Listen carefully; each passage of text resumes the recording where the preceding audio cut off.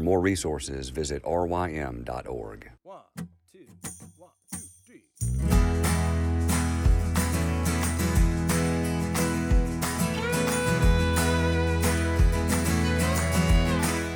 The Local Youth Worker is a daily podcast that's centered on 5 questions each week. Ranging from the practical to the professional, we're looking for answers to the questions you're asking. Whether you're in full-time, part-time, or even volunteer youth ministry, this podcast is for you.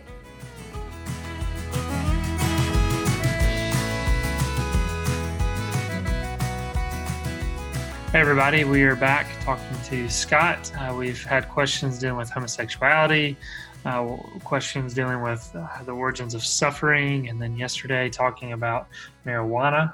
So be sure to go and check those out. Today we get to another difficult question. The question is, why did God make Adam and Eve with the ability to sin? I know most youth workers have dealt with this. Why in the world would God even put a tree in the middle of the garden that would allow them to sin? Why not just create them perfect and let them live perfectly, forever? So have fun with this question, Scott. What do you say when a student comes with you with this question? Yeah, this actually might be a pretty short podcast. So I've gotten this question a good bit, and my initial answer is usually I don't know. And so in preparation for this podcast, I went and looked up an R.C. Sproul lecture where he talks about this, and it takes him about 30 minutes to get to the answer that he doesn't know either. Could you just read that transcript of R.C. Sproul to us? Yeah, it's going to be an hour-long podcast now. He said, I don't know. He said, short answer is, I don't know why God would have allowed Adam and Eve to have the ability to sin, why he would have put that tree in the garden. And he said, Aquinas couldn't figure it out. Augustine couldn't figure it out. Calvin, Luther, Jonathan Edwards, none of these guys could really figure that out. And every answer that's been given always has a hole in it somewhere. And so the short answer is, I don't know. But we don't have to have all our answers or all our questions answered to trust the Lord. It's kind of like driving over a bridge. Like, you don't have to fully understand how that bridge works to trust it, to put your weight on it. So I think that's kind of one thing we have to talk about, is we don't have to know everything to trust it. But go ahead. And yeah, I just want to say that's a good answer. I think that I don't know, we always, and I know we've said something similar on this podcast, that oftentimes there is this desire in us to come up with an answer, or to shy away from saying, I don't know, that we just feel guilty about that. We want to be, to our students, there's a temptation to appear like, look, we know a lot about the scriptures and we want them to look to us as a resource. But saying, I don't know, is a good answer, and it's okay. Especially as we think about scripture saying teachers will be judged more harshly. We've got to be cautious of how we answer certain things, and we don't want to say something heretical trying to answer this question, because at the end of the day, ultimately, we do not know, and we're not going to have an answer. We can say some things, and I'm sure we'll discuss some more of what we can say, but that is an okay answer, and I think it's important that youth workers hear that and that they say that to their students. Yeah, I think that's right. You can say short answer, I don't know, but there are things that we can know about this, and we've kind of gotten at that in some of those other things, like when we talked about suffering the other day. The short answer is probably going to be, I don't know. But what can we know? We know who God is. And so it's kind of the same for this question. I don't know why God would have made Adam and Eve with the ability to sin, but we can know some things about God. We can know that he is good. And so if he's good, then that means that evil being in the world at some level is good. Otherwise, God would not have allowed it. Which is really hard to think about. So that was something that Sproul said. He said, I'm not saying evil is good. I'm not saying that. The Bible condemns that. But he said, even though evil is not good, evil being in the world must be good. Otherwise, it wouldn't be here. Wow, that's And so interesting. I think, yeah, and I think there's some scripture to back that up. Romans 9 talks about those people who are vessels of wrath, that displays God's power. There's 1 Peter 1:12 says that angels long to look into the grace that believers receive, that's offered in the gospel. Because angels don't know what it is to be an enemy of God and then to be brought into the family of God. The depth of God's love for us is deeper than it is for angels. And angels long to look into the gospel because they don't know what it is to experience that level of love. And so they Yeah. long to look into that. And so if evil had never been in the world, then that depth of love may have never, we wouldn't have known that depth of love maybe. And I might be getting into some theological heresy here, but I'm sure somebody will call me out.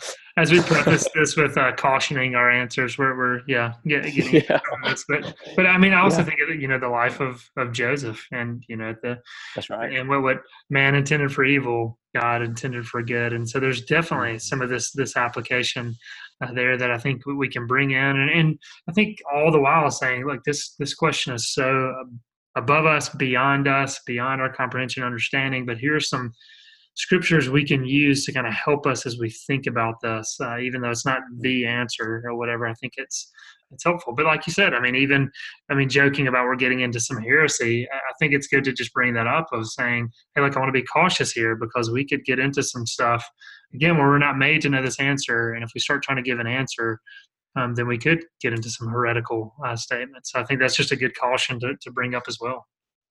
Yeah, it's kind of like talking about the Trinity. It's just once you start talking about it, it's like you're already in dangerous water because there's so many ways to go wrong. And so, with this, it's the short answer, I don't know, is good, but there are some things that we can know, and there's some clues in Scripture that kind of get at this. I think another one is Luke 2, the Christmas story, the angels singing glory to God in the highest.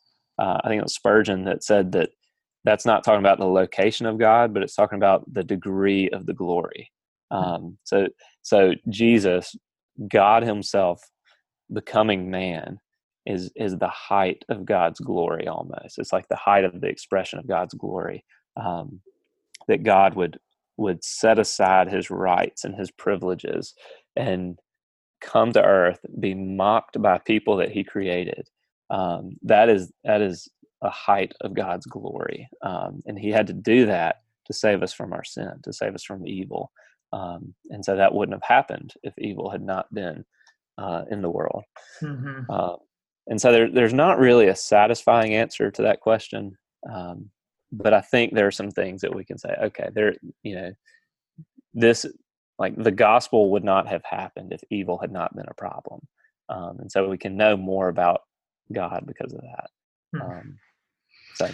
Yeah, I think that's good. Like you said, some of these truths that we know more deeply because of the presence of evil. And again, saying all this, wanting to be cautious too, because it does, like you said, it feels like we're bumping up against heresy. And so we've got to be cautious. Something else that I think is helpful to bring up is the sufficiency of Scripture. That way we need to assert that Scripture is enough, that God has given us everything we needed to know.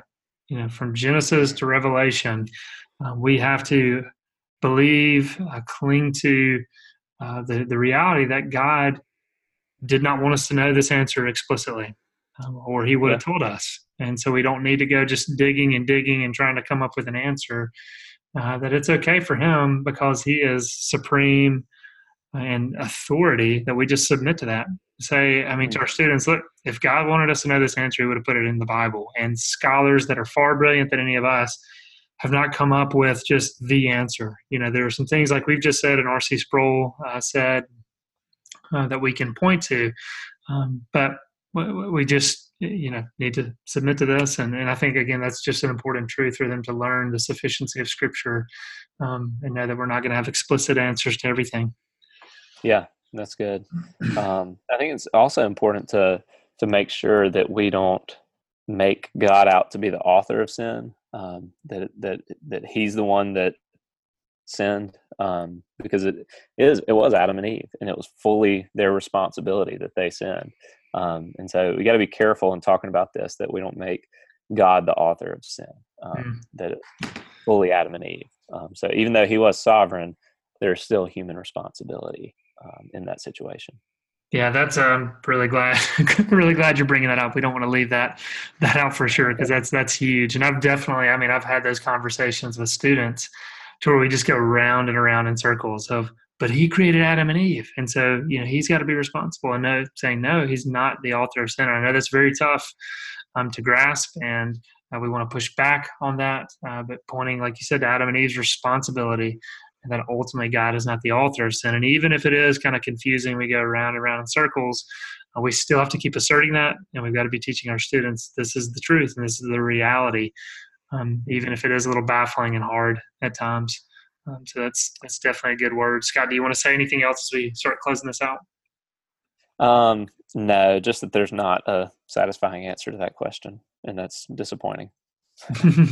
Yeah, it is. It's humbling for sure, and it's good for us to accept that. And I know pretty much every youth worker is going to have to deal with this. This is definitely a question that students want to bring up. So this is helpful, Scott. It's good for us to wrestle with it. It's good for us to kind of realize the finiteness of our own minds and how we can't fully comprehend all that God does. And it's just a good humbling place for us to be in. So tomorrow, as we finish our conversation up with Scott, we're actually going to get into a question from parents, and that's dealing with Snapchat. So be sure and tune in to that. I know most people will want to hear what all we have to say. So Scott, look forward to talking about that tomorrow. All right. Thanks.